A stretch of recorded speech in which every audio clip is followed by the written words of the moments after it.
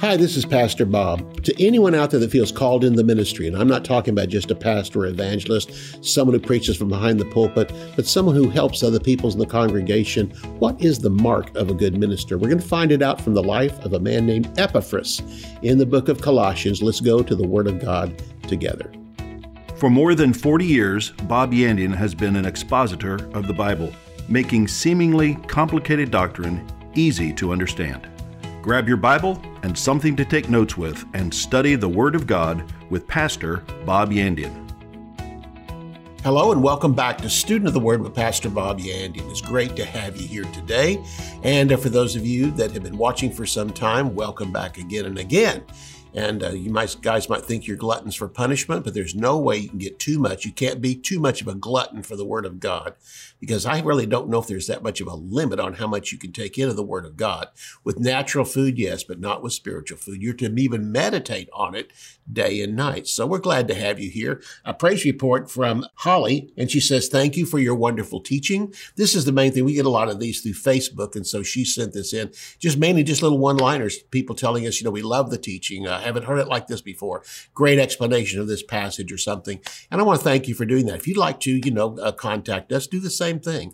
And, kind of keep it short. But again, I want to read them on the air and just tell people how much you've been blessed by the Word of God. It's always good to tell people what the Word meant to you. In fact, so many people got other people born again because after they met Jesus, they just went and told what they had experienced. And so this broadcast is growing, but you know what? It grows because people are excited about it and tell other people too. And so again, thank you for doing so. Why don't you turn with me today to Colossians, the first chapter. I want to talk to you about what makes a good pastor. Epaphras will be the one we're going to talk about. In fact, he's only mentioned in two spots in the Word of God, both in the book of Colossians. He was the pastor of the church.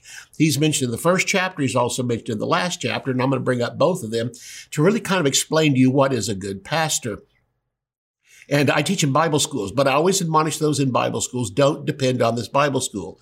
Don't expect doors to open up because you hang your diploma on the wall or you tell people what Bible college or, what Bible school you went to. That's only part of it. And actually, honestly, I'm going to tell you what, sometimes it's even a small part of it and even not the most necessary part, getting involved in the church. I always tell students, don't take off for these 2 years you're here or 3 years. You get involved in a church somewhere. Take what you learn here and put it to work in the church, because really, honestly, learning to work with people, learning to deal with people is the major part of ministry, not how to put a sermon together and, which passages to take from, because any part of the Word of God will do. And it's good to be led by the Holy Spirit in that case. But all I can say is, too, we often think of skills and preaching abilities, but the ability to get along with people and understand people is really of utmost importance. In fact, those who left our church and went to pastor in different parts of the United States and even around the world often said the same thing to me. I learned more in the church than I did in a Bible school. I'm not saying Bible schools are bad. No, they're great. In fact, I can highly recommend some for you, but don't depend on that one thing. Don't depend on your notes on how to make a sermon, because you're going to find out most of your time is not going to be spent putting sermons together. You might even have to do that on your own time. While you're in that church, you're dealing with people, talking with people, counseling with people, dealing with things you never thought Christians would do or could do, but they are. So this is just part of it. And that's what really made Epaphras. I'm not sure Epaphras went to a school anywhere.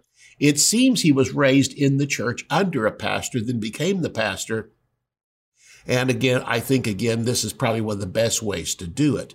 Colossians chapter 1 tells us in verses 6 through 8, speaking about Epaphras, it says, which, that's referring to the gospel has come to you as it has also in all the world. He's not speaking here to Epaphras right now, but to the whole congregation. He said, the gospel has come to you as it has in all the world and is bringing forth or producing as it also is among you since the day you heard of it and knew the grace of God in truth, as you also learned from Epaphras, our dear fellow servant, who is a faithful minister of Christ on your behalf, who also declared to us your love in the Spirit. Let's talk about some things that Paul is saying here about Epaphras. First of all, he says, for the whole congregation, the gospel was brought to you as it has been in the rest of the world, but in you, it's bringing forth and producing. Since the day you heard the gospel and heard of the grace of God in truth, as you learn from Epaphras. He's simply saying the gospel is being preached around the world, but not everybody's coming to a full production or to discipleship, but you are. And it's happened from the very first day you heard the gospel. And it came through Epaphras, and then now it's growing inside of you. And what he taught you from the very beginning of how you got saved was you knew the grace of God in the truth. You found out the grace of God in the Word of God, and he led you to Jesus by the simple gospel of grace. But since that time, you've been growing in the Word of God, and he says you've learned it from Epaphras, our dear fellow servant, again, who is a faithful minister of Christ on your behalf, who also declared to us your love in the Spirit. So much is brought out of these verses. I think I could spend most of the day, but I want to talk to you again, those who feel like you have a call possibly to the ministry or even work in a church. What should you be doing? Or if you just attend a church, you volunteer in church. These are great passages for you. First of all, the gospel is received into a person's life and then should increase. That's what Paul said, is bringing forth or increasing in you. This is what it should do. This can only happen when a person first becomes a Christian and then continues on to become a disciple. This is God's plan. God's plan is not for you just to become a Christian, but to become a disciple. If all he wanted you to do was become born again and become a Christian, he'd haul you out of here, give you a personal rapture right after you believed in Jesus Christ as Lord and Savior. But he wants you to keep on pursuing the gospel and the Word of God and growing in the Word of God to become a disciple. A disciple is one who lives like Jesus, thinks like Jesus. When you're born again, you have him inside of you, but when you become a disciple, he begins to come to the outside of you and you begin to look and talk and act just like Jesus himself. Jesus said this in John chapter 8. As Jesus was preaching to the multitudes, and most of them were Jewish, it says in verse 30 through 32 of John 8, as he spoke these words, many believed in him. While he's preaching, they're believing in him. Then Jesus said to those Jews who believed in him, if you abide, the King James says continue. It means not just abide inside of him, but keep on continuing in my word. Then are you my disciples indeed, and you'll know the truth, and the truth will make you free. He said here, once you believed in me, that's fine. That's the starting point. That's not the ending point. We often think, well, he's been born again. That's it. That's all he needs. Well, to get into heaven, yes, but to be a success in life, you need to continue in the Word of God past that point. The new birth comes by faith in Jesus, but growth comes by faith in the Word. And Word is where you transfer over after you're born again, begin to grow in the Word of God and learn the Word of God. This is what brings great stability. This is what brings a great growth in your life and maturity. He said again, if you abide or continue in my Word, then are you my disciples indeed. And you'll know the truth will make you free. Now, have you ever heard this statement, oh, the truth will make you free? Well, that's not quite what it says. It's knowing the truth that makes you free. Just because you have a Bible in your house doesn't mean you've been set free. You got free when you got born again, but the truth of what he's saying here is there's a freedom beyond being born again. It's a freedom in life to have a relaxed attitude, peace in your life, undisturbed, knowing you can face the worst of circumstances and come out successful and peaceful on the other side. This is what the Word of God will do for you. Salvation can occur in many places. In this particular story that we have here of Epaphras, probably most of the congregation were saved in the church service because he says here that it's been producing in you since the day you heard it and found the grace of God in truth. He's simply saying here he preaches the Word to you, and he preached salvation from the Word of God, and you accepted Jesus in the church service. This is wonderful. But salvation can occur in so many places. In fact, he said, go into all the world and preach the gospel, not go into all the churches and preach the gospel. But should we have the gospel presented in church? Absolutely, positively, and even sometimes in cases, many are born again in church, but the bulk of people, the great multitudes of people, are born again in the world as people go into all the world and preach the gospel. But then he also goes on to say, and make disciples of all nations. And disciples of all nations is presented whenever after they are saved, churches begin. And discipleship mainly happens in the local church under a good pastor, and salvations mainly occur in many places outside of the church, on the streets, in the schools, in the businesses, and on the foreign fields. This is where we go to preach the gospel. But discipleship, again, requires mainly a local church under a good pastor. Discipleship requires a pastor who, as Epaphras has said here, loves people and teaches the Word of God. Colossians happens to be one of Paul's strongest doctrinal books. There are two others. There's Romans and Ephesians, but because it's such a strong doctrinal book, as it was in the case of Ephesians, as it was in the case of Rome, also, there must have been strong pastors there because Paul usually saved his strongest words for those who had a strong church. And Colossians is one of Paul's strongest doctrinal books, written to one of the strongest doctrinal churches that understood the Word of God. Colossae has a great pastor who's teaching the Word of God. We read in the opening of the book, jump over with me to the closing chapter, chapter 4. It's almost like there's a greeting to the congregation and greeting the pastor. In chapter 4, there's an exit from the church as he's ending this book, but also an exit by saying thank you, a double thank you again to Epaphras, the pastor of the church. Notice what it says in Colossians chapter 4, verse 12 and 13. In this passage, as it was in the beginning, Paul brings out the immense love that Epaphras had for the congregation. Not only did he teach them the Word of God without question, and he taught the Word of God strongly, but he really loved his people.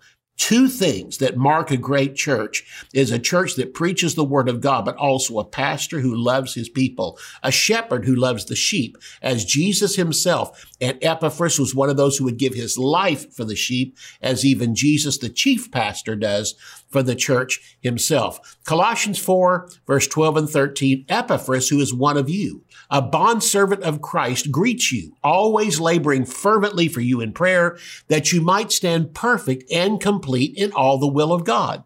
For I bear him witness that he has a great zeal for you and for those who are in Laodicea and those in Hierapolis. Let's talk about this for just a moment. What is Paul saying about this great pastor? Well, there's a number of things. He calls him, first of all, a fellow servant.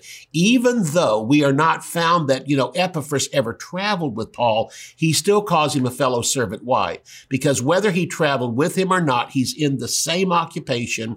He's in the same yoke with him as a fellow servant, and they are like oxen pulling, the plow behind them, and they're plowing the hard ground, making it fallow, and then planting the seed of God's word. And this is what a pastor does. And he said he's faithful to do these things. He's a bondservant, always laboring fervently, and he's a faithful minister of God for the congregation.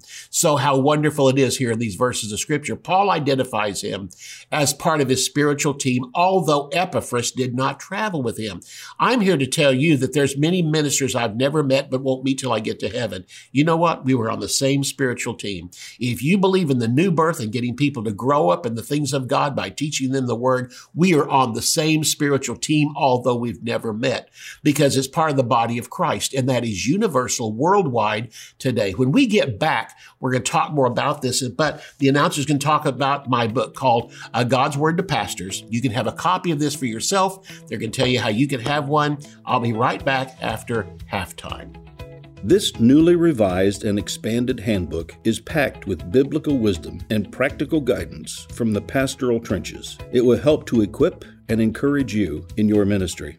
Bob Yandian, a veteran pastor of more than 30 years, provides answers to common questions relating to your everyday pastoral duties and personal life. Bob covers topics such as the First Pastors Conference in Acts 20, passion versus calling, daily schedules, living a balanced life, wolves after your sheep, the glorious church, pastors need pastors, whose flock do you pastor, spiritual workaholics, family before ministry, the pastor's heart, and the bond of peace. Bob will help you apply timeless biblical wisdom to the issues and dynamics of today's pastoral ministry. To order, visit our website at bobyandian.com. Theology Simplified is a practical guide to foundational biblical truth. Basic doctrines are not difficult, but easy to understand. They often become disguised as complicated or deep-sounding words, but the definitions are simple. Pastor Bob makes complex theological concepts clear and practical. 8 crucial doctrines of the Christian faith are demystified: redemption, justification, sanctification, reconciliation, predestination, election, propitiation, and glorification. These 8 precepts essential for all believers to understand, come to light as you read and arrive at a deeper understanding of the finished work of Jesus Christ. To order Theology Simplified, visit our website at bobyandian.com. Bob Yandian Ministries is training up a new generation in the Word of God. Because of your generosity, this teaching ministry is able to change countless lives. You will never know until you get to heaven how many people received Jesus, were filled with the Holy Spirit, healed, or found God's will for their life through your support and prayers. If you would like to become a partner with Bob Yandian, visit bobyandian.com and click on Partnership. I simply want to tell you, if you order that book on God's Word to Pastors, whether you're a pastor or not, I think everyone needs to read it because you can grow up in it. You know, inside of you is a little pastor. I mean, you like to instruct people in things of the Word of God, a small teacher inside of you. And you love your friends around you, you love your family, and you want to give them the gospel like they would in church. In essence, there's a little bit of pastor in everybody, and I think it's important that you read the book. So say, yeah, but most of it's from Timothy and Titus and other things. Yes, it is. And from this book on Colossians, and Epaphras is mentioned in there. Say, yeah, but those people are called in the ministry. You are too. And listen, there's nothing above the book of Timothy or Titus that tells you this is a pastoral book. It doesn't say that. It's just like every other book in the New Testament. Although Paul is addressing the pastor, he's still addressing you because why? There's a little pastor inside of you. There's a little teacher inside of you. There's a little prophet inside of you. A little bit of those things, even though there's specific gifts that stand out in you and specific offices that stand out in you, yet we have a blending together. There's a little bit of everything inside of us. You'll be blessed by the book. And on top of that, I think it's great to order it and give it to your pastor. And just say, if this book blessed you, it's going to bless him. So again, thank you. Let's turn to Colossians 4 again. This is where we left off here at the end of the first half. Colossians chapter 4, verse 12 and 13 says, again, Epaphras, who is one of you, a bondservant of Christ, greets you, always laboring fervently for you in prayers, that you might stand perfect and complete in all the will of God. For I bear him witness that he has a great zeal for you and those who are in Laodicea and those who are in Hierapolis. Not only did he have a great zeal for them, an intensity to get the word to them, he had a great love for them, and that was found in the first chapter. He here again is called a fellow servant.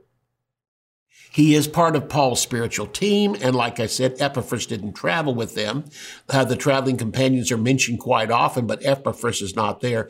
But yet Epaphras is teaching the same word of God. And listen, what Timothy, what Titus, what others were getting from Paul as they traveled with him personally, Epaphras was getting from his first pastor and also from the Word of God himself, and perhaps might even have had copies of some of Paul's teaching to other churches like the book of Ephesus or Romans or something. A copy had been given to him and he could study those. So even though he did not have a physical person to travel with on the road, he had been under the pastor here because again, he said Epaphras, who is one of you. Let's talk about that here in just a moment. But Epaphras taught his congregation in the grace of God. This was found in chapter 1 and verse 7. This was his main message, and he wanted them to remain on the same foundation as they began when they were saved. What's it simply saying? The grace of God is taught in the Word of God, and we are saved by grace through faith. That's Ephesians 2, 8, and 9. We find out in chapter 4 of the book of Romans that Paul mentioned there of Abraham. Abraham was saved by grace through faith.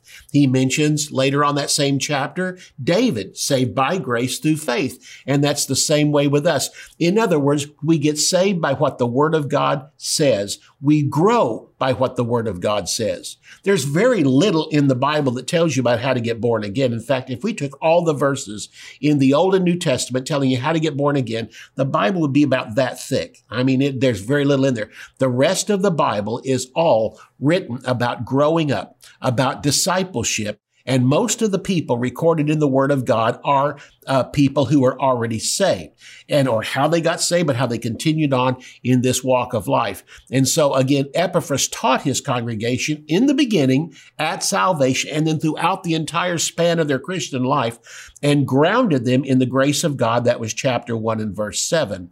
This was his main message. And again, he wanted them to remain on the same foundation as they begin with when they were saved. He's called faithful in chapter 1 and verse 7. The highest commendation which can be given to a minister. Paul mentions this twice in the book of Timothy, chapter 1 and verse 12, where Paul said, God found me faithful, putting me into the ministry. 2 Timothy chapter 2 and verse 2, where Timothy was told, and search out among you faithful men who shall be able to teach others also. When you find them, they couldn't teach their way out of a paper bag. But you know what he said? No, find faithful men who, future tense, shall be able to teach others also. What is the foundation that God builds a ministry on? It's not teaching ability. It's faithfulness, faithfulness, faithfulness. You might be filled with mistakes, but you keep on coming back and doing it again and again and again, working for God. And you keep doing that until you become more progressively better. You move out of those mistakes and failures,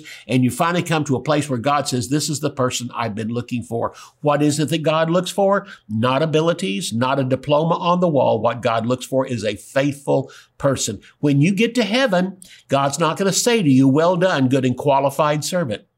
He's going to say, well done, good and faithful servant. And that's repeated over and over again in the Word of God. And this includes all area of ministry: faithfulness to study, faithfulness to pray, faithfulness to worship, faithfulness to teach, and faithfulness to take care of your congregation. All these things were found inside of Epaphras.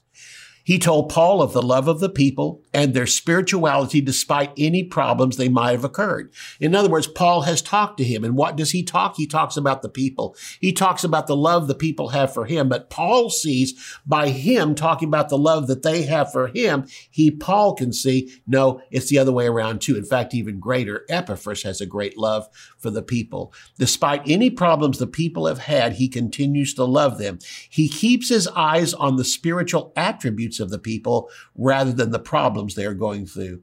Although problems existed in Epaphras, and Epaphras knew it, he chose to occupy himself with the majority of people who were following the Lord and growing in the Lord himself. You know, it's mentioned back there in that verse of scripture too. He said, Epaphras, who is one of you. I love that passage. Why? Because apparently Epaphras grew up in the church. I think like the people that got saved in the church, he probably got saved too. Maybe his parents did. And they came to church and brought him, and maybe in Sunday school or maybe in a children's class or something, he gave his life to Jesus Christ.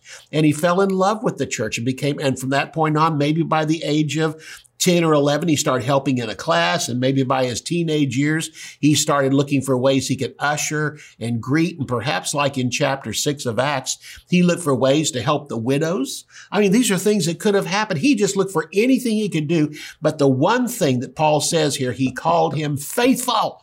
One of the most important things about a minister is their faithfulness to study, their faithfulness to pray, their faithfulness to take care of the people, and their faithfulness to keep on loving people, despite the fact that they do some dumb things once in a while. Say, yeah, but what I do about people doing dumb things? Remember that you've done dumb things too, and God forgave you. Thank God there were people there to stand beside you, that even though you failed, they were there to help pick you up, dust you off, and keep you going. And God wants you to do the same as others have done for you. And you're a success today because not only of God's grace, but also because of the love of people. That's how people are going to react around you. When you have the same love for them and the same purpose to help them grow up.